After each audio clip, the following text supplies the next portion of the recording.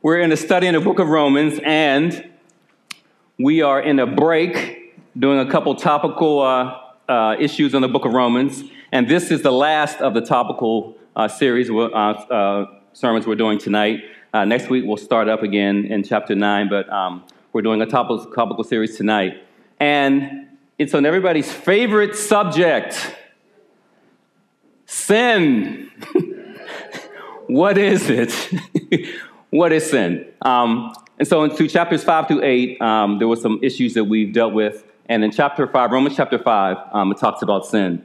So we're going to talk about what sin is, where it started. And so that's going to be our topical series for tonight. We're going to be in Romans, starting in Romans chapter 5, verse 12. But let's pray real quick before we start. Father, we thank you, we bless you, we glorify you, Lord, for just being who you are. You are God, and beside you there is no other. Thank you for your word. It is a lamp unto our feet and a light unto our path. And as we hear your word tonight, speak to our hearts. Lord, help us to be not just hearers of your word, but doers of your word, Lord God, in Jesus' name. Give us a better understanding of sin, to abstain from it, Lord God, and understanding your conquering of it, Lord God, in the cross. And we thank you and praise you in Jesus' name. Amen. So Romans chapter 5, verse 12 says, "Therefore, just as sin entered the world through one man, and death through sin, in this way death spread to all men because all sinned. Therefore, just as sin entered the world through one man, and death through sin, in this way death spread to all men because all sinned." So he uses the word sin a whole bunch in here. Just as sin entered the world through one man, and death through sin, in this way death spread to all men because all sinned. Just as sin entered the world. So he used the word sin a whole lot. And the question is, what is sin? Sin is any failure to conform to the moral law of God in action, attitude, or nature. I'm going to read that again. Sin is any failure to conform to the moral law of God in action, attitude, or nature. I want to read something real quick. In the back, in our bookstore, we have a little pamphlet called Sin in the Fall. And I really recommend that you get it. It was really helpful. It's really good. But I want to read something that he starts the book out with here, which I think is really good. And I think we can all agree with this. He says, "Something is severely wrong with humans and their world. People of all religious and non-religious persuasions recognize this. For example, while humans in the modern era have achieved massive technological and medical breakthroughs, they have also created a terrible mess. An estimated 188 million people died by war and oppression alone in the 20th century. 188 million people died by war and oppression alone in the 20th century. And many of them were raped, mutilated, or tortured before dying. The world was horrified by the attack on the Twin Towers on the World Trade Center in New York on September 11, 2001, in which some 3,000 people died. Africa suffers the equivalent of 2 9/11s every day. The tsunami in the Indian Ocean in December 2004 carried off some 300,000 people in a single day. HIV and AIDS inflicts the equivalent of a tsunami on Africa every month. Many people, including leaders in science, education, politics, and religion, analyze the human predicament while assuming that the theory of naturalistic evolution is true. This theory concludes that evil is part of the original cloth from which human history is woven." Then he goes on and on and on. But we all know something is wrong with our world. We all know that. We see it. All you got to do is turn the TV on or walk outside your front door, and you know something is wrong. But sin is any failure to conform to the moral law of God in action, attitude, or nature. Sin is wrong in the deepest sense of the word. Sin is in direct opposition to all that is good in the character of God. God necessarily and eternally hates sin. It is the contradiction of the excellence of his moral character and his holiness, and he must hate it. God hates sin. The Bible gives a definition of sin in 1 John chapter 3. It says, "Everyone who commits sin also breaks the law. Sin is the breaking of law." That's what sin is, when you break the law, break God's moral law in action, attitude, or nature. A couple words that are synonymous for sin are transgression, iniquity, disobedience, error, fault, and ungodliness. Those are all synonymous with sin. Transgression, iniquity, disobedience, error, fault, and ungodliness. And God uses all those terms, all of them, equivalent to the word sin. Our very nature, the internal character that is the essence of who we are as persons, can also be sinful. Our very nature, the internal character that is the essence of who we are as persons, can also be sinful. We see this in the book of Ephesians chapter 2, starting at verse 1. And you were dead in your trespasses and sins, in which you previously walked according to the ways of this world, according to the ruler who exercises authority over the lower heavens, the spirit now working in the disobedience. Remember the definition of sin is disobedience. The spirit now working. Now he's talking about non-believers. He's talking to believers about how they used to be. That's why he says, and you were dead in your trespasses and sins, in which you previously walked according to the ways of this world, according to the ruler who exercises authority over the lower heavens, talking about the devil, the spirit of the enemy, now working in the disobedient. People of the world are controlled by the enemy, by the devil, his spirit. We too all previously lived among them in our fleshly desires, carrying out the inclinations of our flesh and thoughts. We carried out our whatever we wanted to do in action and how we thought. You can have sinful thoughts, you know that. Carrying out the inclination of our flesh and thoughts, and were by nature children under wrath, as were the others also. He says, by nature you were children under wrath. That word nature in the Greek means to bring forth. It means to produce the natural powers or constitution of a person or a thing. To produce the natural powers or constitution of a person or a thing. In other words, that's the nature of it. So our nature is just sinful. That's why it's just so easy for us to do that. Because it's our very nature. Now, I'm going to give several definitions of the word sin. The Bible, there's several definitions of the word sin. And I'm going to give the definitions and then several scriptures that talk about that definition. And I'm going to be going really fast. There's a lot of scriptures, so I'm going to be going really fast because I know we want to eat. Amen. So I'm going to give the definition of the word. The first word of definition of sin is hamartia. And it means a missing of the mark. And we've all seen this bullseye. Whether you're playing darts or you went to Target. You've seen this bullseye. So the one definition of sin is hamartia, and it means a missing of the mark. Here's the mark.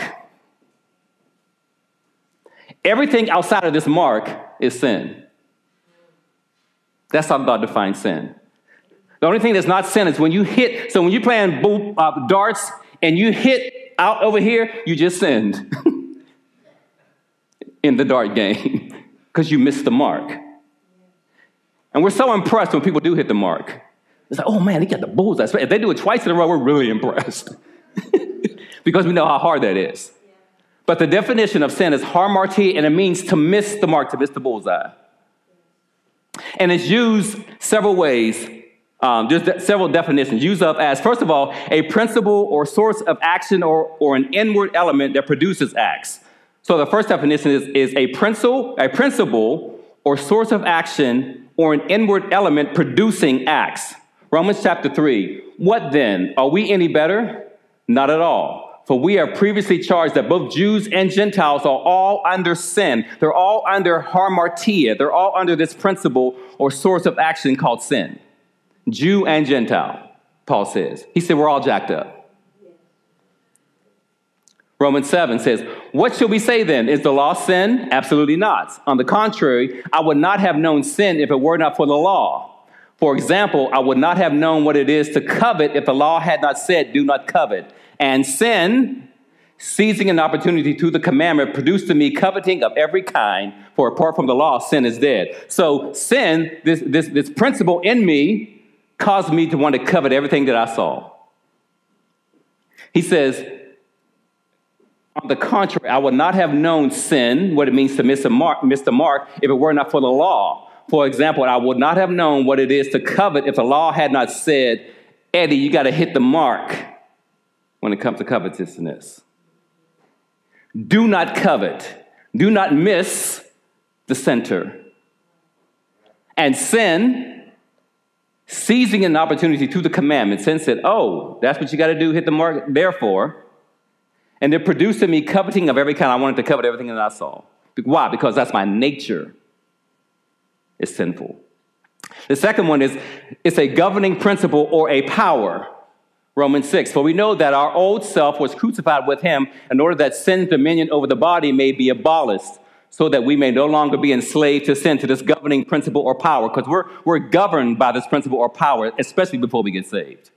It's a governing principle or power. And it says, for we know that our old self was crucified with him, now that we're saved, in order that sin's dominion, this governing power over the body, may be abolished, so that we may no longer be enslaved to sin. 7:14, for we know that the law is spiritual, but I am made out of flesh, sold into sin's power, sold under this governing principle or power.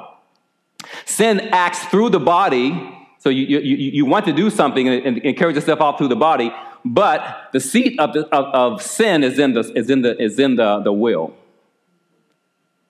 The seat of sin is in the will, but it acts it out through your body, whatever that may be.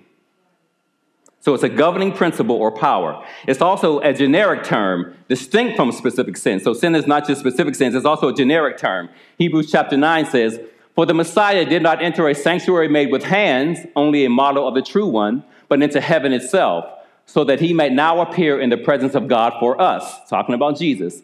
He did not do this to offer himself many times, as a high priest enters the sanctuary yearly with the blood of another. The high priest used to have to do it every year. He said Jesus didn't have to do that. Verse 26, otherwise, he would have had to suffer many times since the foundation of the world. He would have to do it over and over and over and over again. But now he has appeared one time at the end of the ages for the removal of sin by the sacrifice of himself. He's talking about sin in general, not any specific sin, for the removal of all sin. That one sacrifice that he did on cross took care of every kind of sin that would ever exist. So it's a generic term. It's distinct. 1 John, but we walk in the light as he himself is in the light. We have fellowship with one another, and the blood of Jesus, his son, cleanses us from all sin. General term. All of it, not any specific sin, all sin. If we say we have no sin, we are deceiving ourselves and the truth is not in us. Don't miss that. If we ever say that you ain't got no sin, the Bible says you are deceiving yourself and the truth ain't even in you. You just lying. You just lying. So it's a principle or source of action or an inward element. It's a governing principle or power. It's a generic term. It's also a sinful deed. An act of sin. Matthew chapter 12. Anyone who is not with me is against me, and anyone who does not gather with me scatters. Because of this, I tell you, people will be forgiven every sin and blasphemy, but the blasphemy against the Spirit will not be forgiven. Whoever speaks the word against the Son of Man, it will be forgiven him. But whoever speaks against the Holy Spirit, it will not be forgiven him, either in this age or in the one to come. Wow. He says, Jesus is speaking here, people will be forgiven every sin and blasphemy, but the blasphemy, this specific sin, the sin of blasphemy, attributing to Satan God's attributes or God's action or vice versa. That's what blasphemy, over and over and over again. They seen what Jesus did over and over and over again. They said he's doing this by Beelzebub, the god of the flies, blasphemy. They attributed to Satan God's work. That's blasphemy. And Jesus said, that sin will not be forgiven, either in this life or in the one to come. That's the only thing that you can never be forgiven for. That's blasphemy. And just repeat it over and over and over again. You know that this is God. They knew that Jesus was from God, and they still refused to believe him and accept him. So that's the first definition of sin, is hamartia, to miss the mark in the bullseye. The second one is hamartima, and they sound very alike. All these words sound very similar. Hamartima, which is an act of disobedience to divine law. 1 Corinthians chapter 6. Run from sexual immorality. Every sin a person can commit is outside the body. On the contrary, the person who is sexually immoral sins against his own body. This is a particular act of sin against a divine law. God has established sex between a man and a woman in the confines of marriage. And he says you are to run from sexual immorality. The word immorality in the Greek is porneia, which is where we get the word pornography from. He says run from that. There's several times in the scripture the Bible tells you to run, and this is one of them. He says, when it comes to sex, run. Don't even try to fight. Run. Brothers, run. It's very manly to run away from sin, some sexual sin. Run from sexual immorality. Every sin a person can commit is outside the body. Every sin that you do normally is outside of the body. He says, but The one who's sexually immoral sins against his own body. You jacking yourself up, he said. That's deep. He said every other sin is committed outside the body, but this particular sin is against your own body. And it can be used, this word hamartima can be used in a singular form like it is here, or in the plural form in Romans. God presented him as a propitiation, which means an appeasement. God's wrath was appeased through Jesus Christ. God presented him, Jesus Christ, as a propitiation and appeasement, as satisfaction through faith in his blood to demonstrate his righteousness, because in his restraint, God passed over the sins previously committed, plural, all of them. See, when God forgives you of your sin, he doesn't forgive you of one particular sin. He forgives you of every sin you ever committed. Every one. So it's plural here. He says God presented him, Jesus, as a propitiation through faith in his blood. See how it comes? See how you get forgiven? Through faith in his blood, his sacrificial life. To demonstrate his righteousness. God is righteous. God said, I'm going to demonstrate how righteous I am. God cannot ignore our sin. He can't. He would not be righteous if he did. He said, but he did this to demonstrate his righteousness, because in his restraint, God passed over the sins previously committed. Passed over them, previously committed. All right? Hamartia, an act of disobedience to divine law. The third word is hamartano, which means to miss the mark. And it's used of sinning against God by, first of all, angels.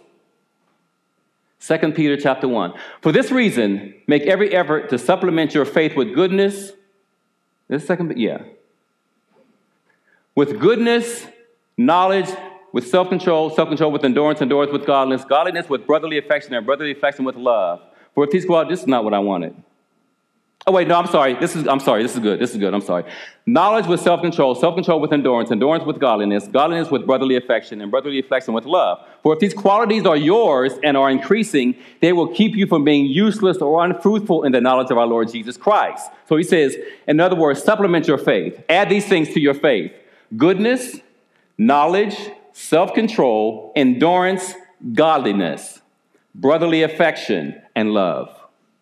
He says, well, if these qualities are yours and are increasing, they're growing in you, they will keep you from being useless or unfruitful in the knowledge of our Lord Jesus Christ. So we can be useful as believers. Keep you from being useless or unfruitful in the knowledge of our Lord Jesus Christ. Verse 9, the person who lacks these things is blind and short-sighted and has forgotten the cleansing from his past sins, plural. He's forgotten that God has forgiven him of everything he's ever done in his life sinfully. Because he was short-sighted. He forgot. Don't ever forget what God has brought you from. And that's from the pulpit to the door.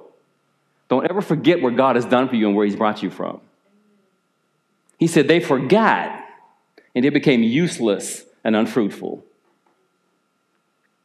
Okay, now, you can sin against Christ. Now, we sin against God, but the Bible also says we can sin against Christ. And I'm going to read some. I'm not going to put these on the board, but scriptures talk about sinning against Christ. It's 1 Corinthians 8:18. You can sin against your fellow man, according to Matthew 18:15. You can sin against Jewish law, the temple, and Caesar, according to Acts chapter 25, verse 8. When Paul said, I haven't sinned against the Jewish law, the temple, or Caesar, when he stood before the council. That's what he said. You can sin against your own body, which we said in 1 Corinthians 6:18. You can sin against yourself, your own body. You can sin against earthly masters, according to 1 Peter 2:20. So there's many, many ways to sin. Many, many ways to sin. The last one is proamartano, which means to sin previously. Old sin, previously. 2 Corinthians 12. I fear that when I come, my God will again humiliate me in your presence, and I will grieve for many who sinned before and have not repented of the moral impurity, sexual immorality, and promiscuity they practiced previously. Past tense. So you can have previous sins, and thank God they're forgiven.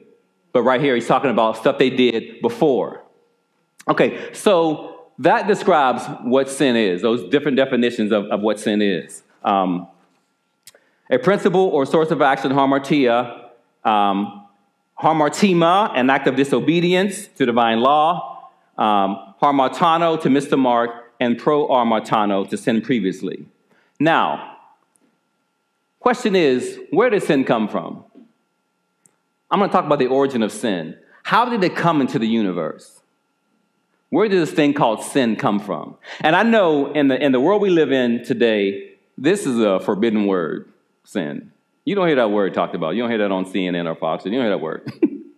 And you're not going to. They consider this something barbaric, sinning. But it's part of the foundation as believers. This is what we've been freed from. So we cannot get rid of this word. So where did it come from? Genesis chapter 3, very familiar scripture, starting in verse 1. Now the serpent was the most cunning of all the wild animals that the Lord God had made. He said to the woman, "Did God really say you can't eat from any tree in the garden?" The woman said to the serpent, "We may eat the fruit from the trees in the garden, but about the fruit of the tree in the middle of the garden, God said, you must not eat it or touch it, or you will die." Verse 4, "No!" Exclamation point. Look at that. "You will not die," the serpent said to the woman. "In fact, God knows that when you eat it, your eyes will be opened and you will be like God, knowing good and evil." Then the woman saw that the tree was good for food and delightful to look at, and that it was desirable for obtaining wisdom. So she took some of its fruit and ate it. She also gave some to her husband who was with her, and he ate it. Then the eyes of both of them were opened, and they knew they were naked. So they sewed fig leaves together and made loincloths for themselves. That is where sin originated, right there. When they disobeyed God, Adam in particular, we'll talk about that in a minute. When they disobeyed God, sin entered into the world. Their disobedience to God is the reason we are in the predicament we are in right now in the world. I know that's not a popular thing in the culture, but this is why all that stuff I read earlier about AIDS and all that, that's why we have that. Is because of this. Their sin challenged the basis for knowledge in three areas. Their sin challenged the basis for knowledge of three areas. First of all, what is true? Their sin challenged what was true. Verse 3 and 4 says, "But about the fruit of the tree in the middle of the garden, God said, you must not eat it or touch it or you will die." "No, you will not die," the serpent said to the woman. It challenged what was true. God told them in chapter 2, like she said, if you eat from this tree, you will surely die. That was true. Satan said, "No, you won't." He challenged what God said. The woman said to the serpent, "We may eat the fruit of the trees in the garden, but about the fruit of the tree in the middle of the garden, God said you must not eat it or touch it." God never said you couldn't touch it. He said, "Don't eat from it." So she added to God's word, "Or you will die." There was many trees in the garden. The one that God told them not to eat from was the only one the devil wanted to talk about. Why did he bring up any other trees? See, the devil always he made them think that, okay, God is keeping something from you. Why not that tree, Eve? What's on that tree? The devil always wants to make you think you're missing out on something. God's keeping something from you. "You will not die," the serpent said to the woman. Lie. Their sin challenged what God has said was true. Don't ever challenge what God says. When you read something in Scripture that's uncomfortable, okay, God, this is uncomfortable, but it's got to be true because you said it. And if God is saying, "Thou shalt not," He's not keeping something from you. He's trying to protect you from something. God is always trying to protect us and keep us from something. So if He says, "Don't do this," for whatever reason, even if it's something good and something even not necessarily sinful in and of itself. If it's a relationship, God says, no, don't get involved in that relationship. Don't do that. Why, God? Trust me. God won't always tell you why. He says, just trust me, don't get enough. And sometimes we'll disobey and go and do the exact same thing God said not to do, and then we'll discover why he said don't do that. He's an abuser. He starts going upside your head. God said, don't get enough. Now you know why. Their sin challenged the basis for what is true. It challenged the basis for what was right. Verse 6. Then the woman saw that the tree was good for food and delightful to look at, and that it was desirable for obtaining wisdom. So she took some of its fruit and ate it. She also gave some to her husband who was with her, and he ate. God said, don't eat. It was right not to eat. But what did she do? The woman saw that the tree was good for food, the lust of the flesh, delightful to look at, the lust of the eyes, and it was desirable for obtaining wisdom, the pride of life. She did exactly what God said don't do. It was right for her not to eat, but what did she do? She ate. And so she took some of its fruit and ate it. She also gave some to her husband who was with her, and he ate. Now, God gave the message to Adam. Adam gave it to Eve. Adam was the one who knew. The Bible says he was standing right there with her as he was talking to the devil. Adam was standing right there. Why did he intervene?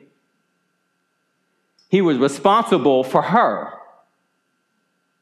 as his wife, as a protector, a provider. He was responsible for her. He should have ripped into the devil. But instead, he was standing there doing God knows what.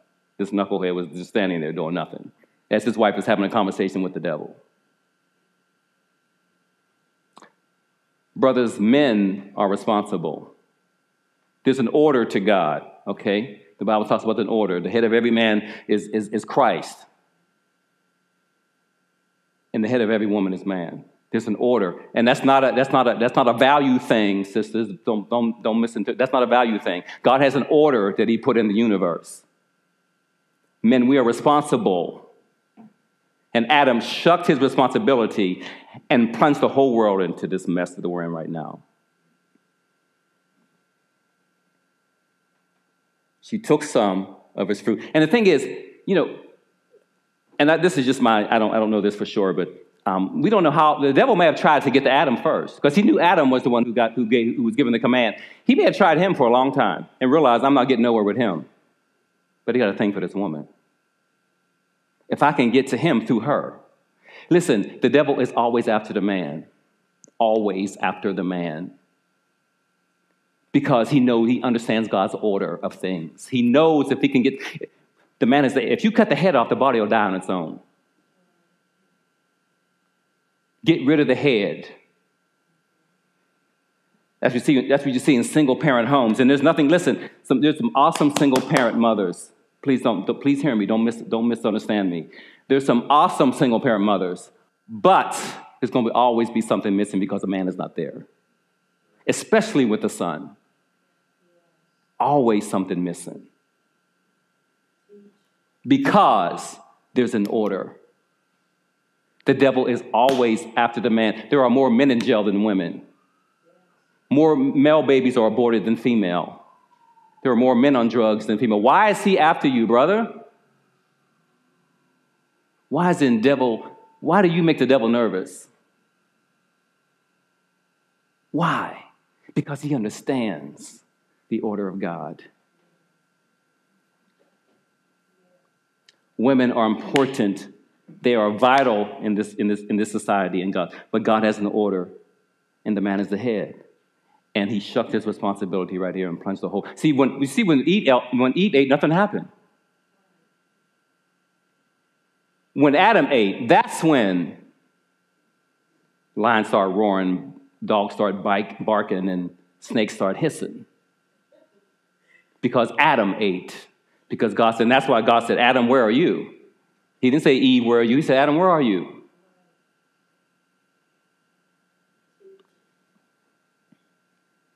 She took some of his fruit and ate it. She also gave some to her husband who was with her, and he ate. When God said, Adam, where are you? He wanted Adam to confess. Where are you? Brother, where are you in your life? Where are you in your marriage? Where are you in your relationship? Where are you as a father? Where are you as a husband? Where are you in society? Where are you? When I look at, and I know this is hard to hear, but I look at what's going on in the world and society, I'm like, man, God, we're responsible for that. Men are responsible for these gangs. There are more male gangs than female gangs. You don't see no female gangs. He's after the man. Tony Evans said, if you want to mess up a family, mess up the man.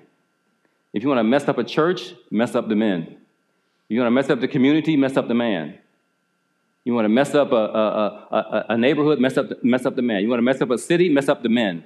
You want to mess up a state, mess up the men. You want to mess up a country, mess up the men. You want to mess up the world, mess up the men. You see a pattern there? And the devil knows that. He's always after the man. And he'll use a woman to get to him, because that's one of our weaknesses. God wanted Adam to confess. Repentance is the issue. It was the issue. Adam, where are you? Repent, Adam. But what did he do? He hid. See, Adam went in with full knowledge. 1 Timothy 2:14, it says the woman was deceived, but Adam went in with full knowledge. He knew exactly what he was doing. Satan promised them knowledge. That he said, you'll understand, God knows that the day you eat of it, you'll understand the good and evil like he does. See, he promised them that, but he didn't tell them they wouldn't be able to handle it. We can't handle understanding what good and evil is. They only saw their nakedness. They didn't become like, first of all, he said, you'll become like God. They already were. He made them in his image. They were already like God. The devil make you think you're missing out. I ain't missing out on nothing. I'm already like God. I'm made in his image and his likeness. But they only saw their nakedness, and then they became addicted to evil because they disobeyed God and plunged the whole world into sin. And the sin was more than eating the forbidden fruit. They disobeyed the revealed will of God when God said, don't eat. Secondly, they believed Satan over God. Satan said, no, you won't die. They believed Satan over God. Oh, and they ate.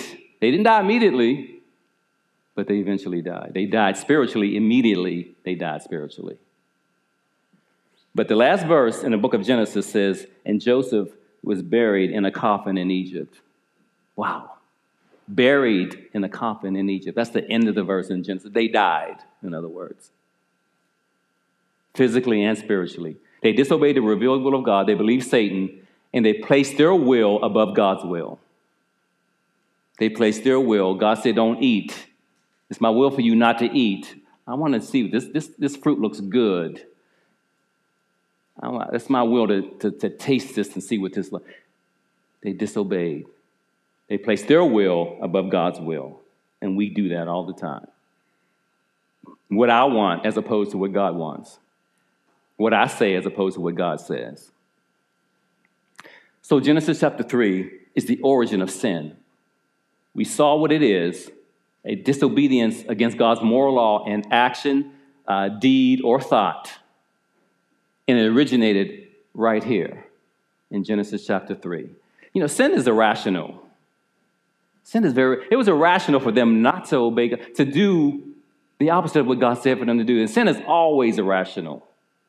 It never makes sense. It's never logical. Sin is always irrational. So before you do that, think about, is this really rational? See, the problem is sin feels good to us. And we're fleshly beings, and we like how it feels. And we will risk everything to feel good. We risk so much for so little. We risk so much for so little. We will risk losing our families over temporary pleasure. Risk losing the trust of our wives and kids over temporary pleasure, over a few moments of temporary pleasure, whatever that is, sexual or otherwise. Just to feel good for the moment. And then we cry about the consequences afterwards. See, sin will always take you further than you're willing to go, keep you longer than you're willing to stay, and cost you more than you're willing to pay. Always. It will always take you further than you will. I didn't mean to go to far. I didn't want to go to, all I wanted to do, I just wanted to make a little money for a little bit. I didn't mean to get caught up in the game of drug deal. I just wanted to make a little money for a minute, and now I can't get out. It will cost you. I didn't mean to lose my son's trust, but now, I didn't mean to lose my wife's trust, but now, I didn't mean to get fired on my job, but now, it's going to always cost you more. Keep you longer than you're willing to stay. I didn't mean it's going to always cost you more. And the consequences of sin come in one of three ways: immediate, time released, or delayed. Sometimes the consequences of sin are immediate, like Ananias and Sapphira, where you just drop dead on the spot. Sometimes it's immediate. Sometimes it's time released, like with David. Over a period of time, God said, the sword shall never depart from your house. You're going to pay for this for the rest of your life. Sometimes the consequences of sin will last you for 3 years, 5 years. You're going to pay for this for the next 3 years, 4 years, 5 years, whatever it is.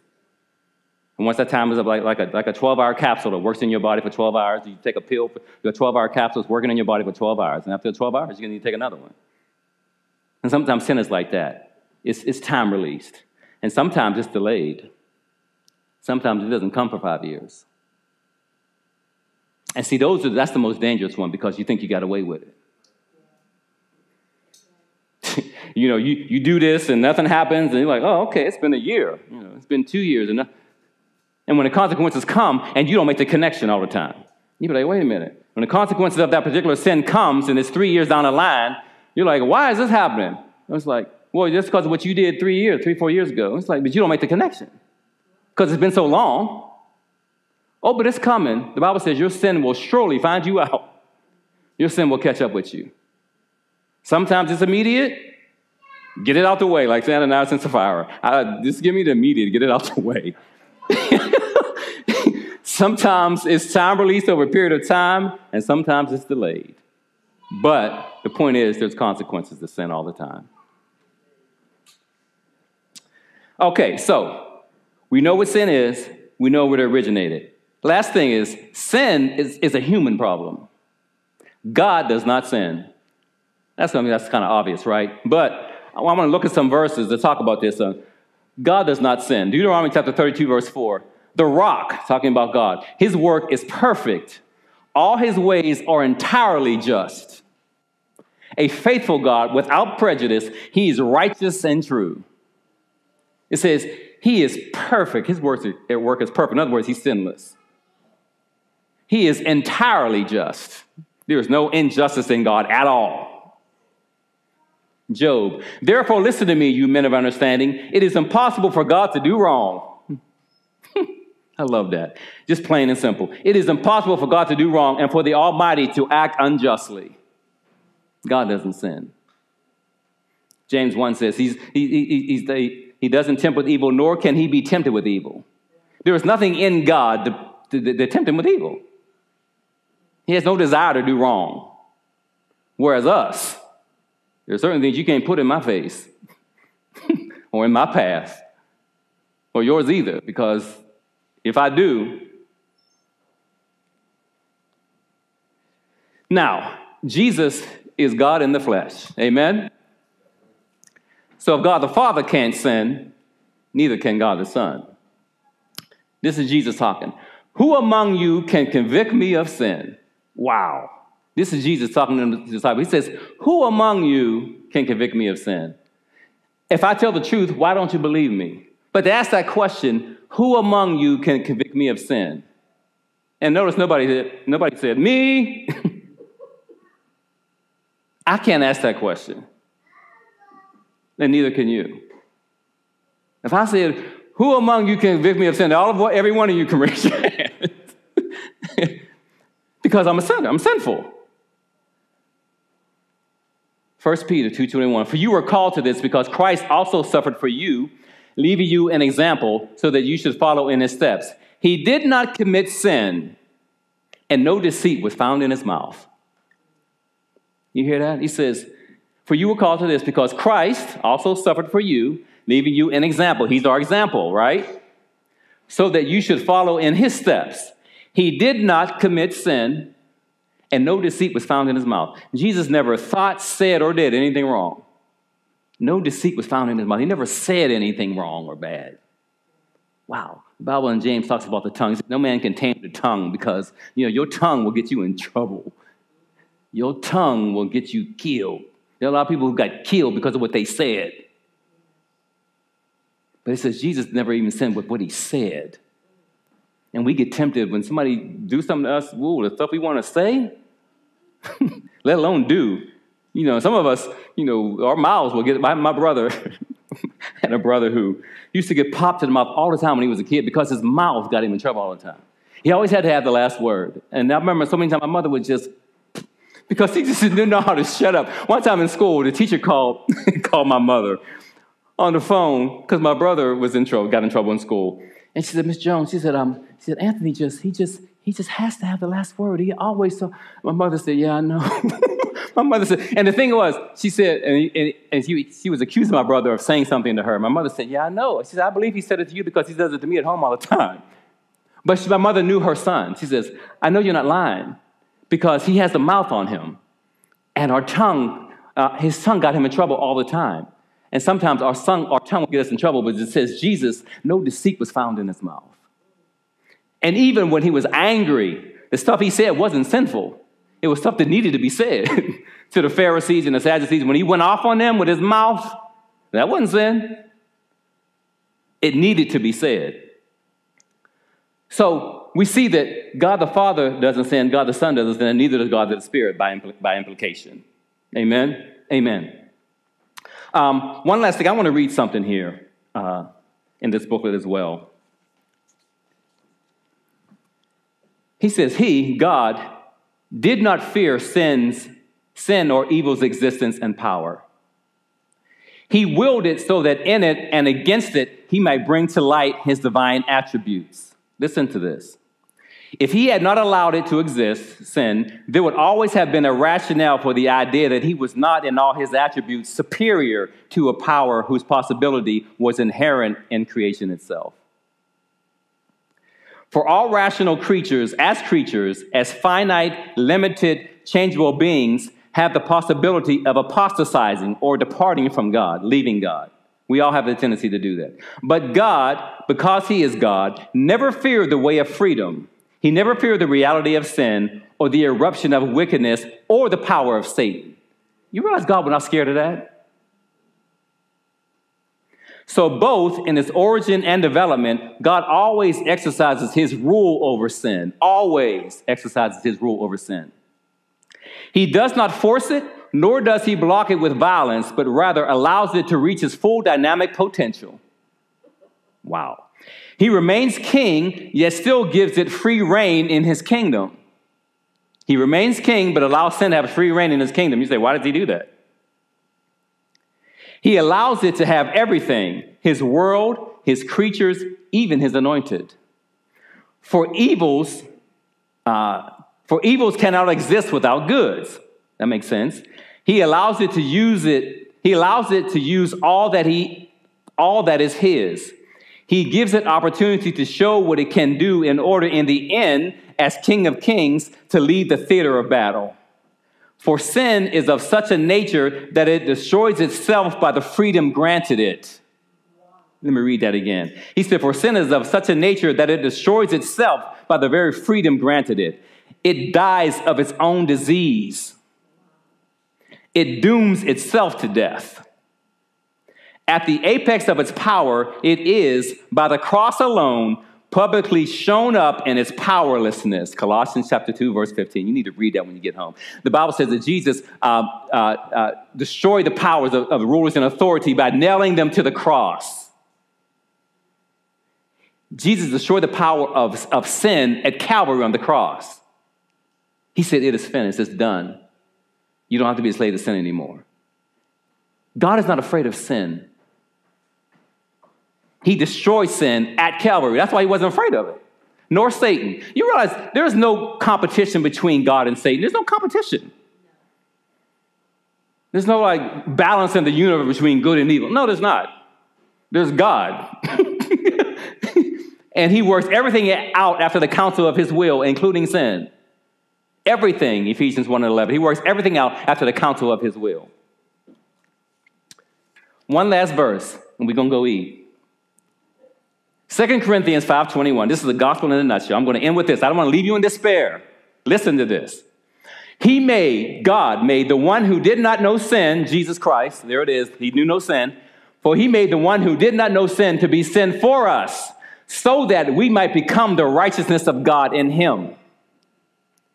God made him, Jesus Christ, who did not know sin, to be sin for me, for you, as a sin offering, the Bible says in Romans 8. For what the law could not do, in that it was weak through the flesh, God did by sending his son in the likeness of sinful flesh and as a sin offering, that the righteous requirement of the law might be fulfilled in us, who walk not after the flesh, but after the Spirit. So he made the one who did not know sin to be sin for us, so that we might become the righteousness of God. God wants us righteous. We have to be righteous, church. But we don't have our own righteousness. That's the problem.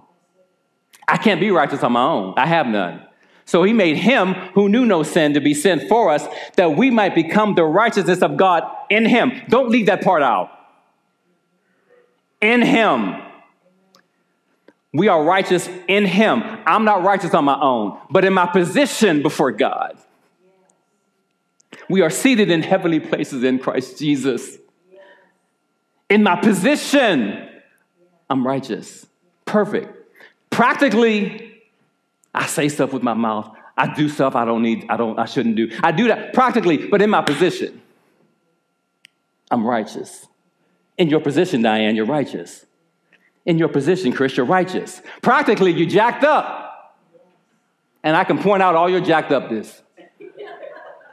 And you can point mine out. But you know what? God doesn't look at that. He looks at my position. He looks at my position, church. Diane, he looks at my position. He doesn't look at my sin. Do I sin? Yes, when I sin, do I need to confess? Yes, it's sin I need to confess. But it doesn't take me out of position. It doesn't take me out of position.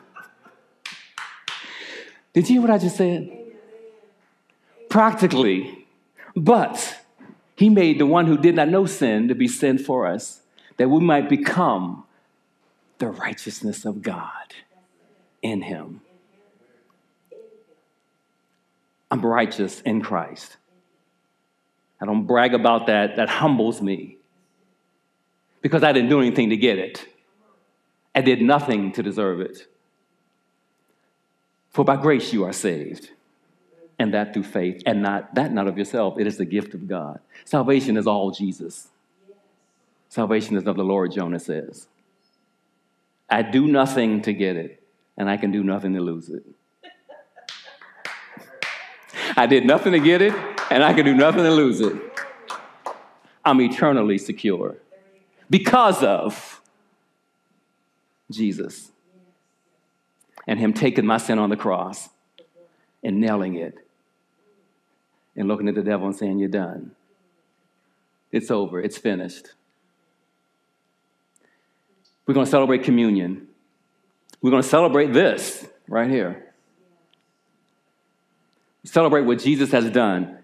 We define what sin is. We discovered where it came from. But we also looked at how it's defeated, how God defeated it. It didn't deter God. Sin didn't deter God. When in Genesis 3, God wasn't like, oh my God, what am I going to do? No, he knew exactly what he was going to do. He knew exactly what he was going to do. So as we prepare to take communion, we're going to sing a song, and we're going to come back and take communion. And we'll be done. Amen. Amen. All we have is Christ. Amen. Sin is our enemy. It's the enemy of the believer. But Jesus took care of our enemy at the cross. And as we celebrate his broken body and shed blood, that's victory for us. God wasn't deterred by what happened in Genesis 3. He always had a plan from the foundation of the world. Jesus was slain from the foundation of the world. So as we partake, let us remember the sacrifice that was made on our behalf to destroy sin's power in our lives. The Bible says we are no longer slaves to sin. Consider yourselves free from the power of sin. And when we sin, we have an advocate with the Father, the Bible says, Jesus Christ the righteous, who knew no sin. We have a high priest who can be touched with the feelings of our infirmities, yet without sin. So let us partake and celebrate the victory over sin in Jesus Christ. Father, we thank you. We bless you. We thank you for the cross of Jesus Christ, our victory, our righteousness, our wisdom, our everything. Lord God, thank you that the enemy has been defeated. For this reason was the Son of God manifested, that he might destroy the works of the devil. Thank you, Jesus, for destroying the works of the devil in our lives. Thank you. So, Lord, now as we finish up here, bless our time of fellowship together, Lord God. Help us to love each other, to enjoy each other's company, Lord God. And we'll give you glory, we'll give you honor, we'll give you praise. In Jesus' name, amen. Amen. Thank you. Thank you.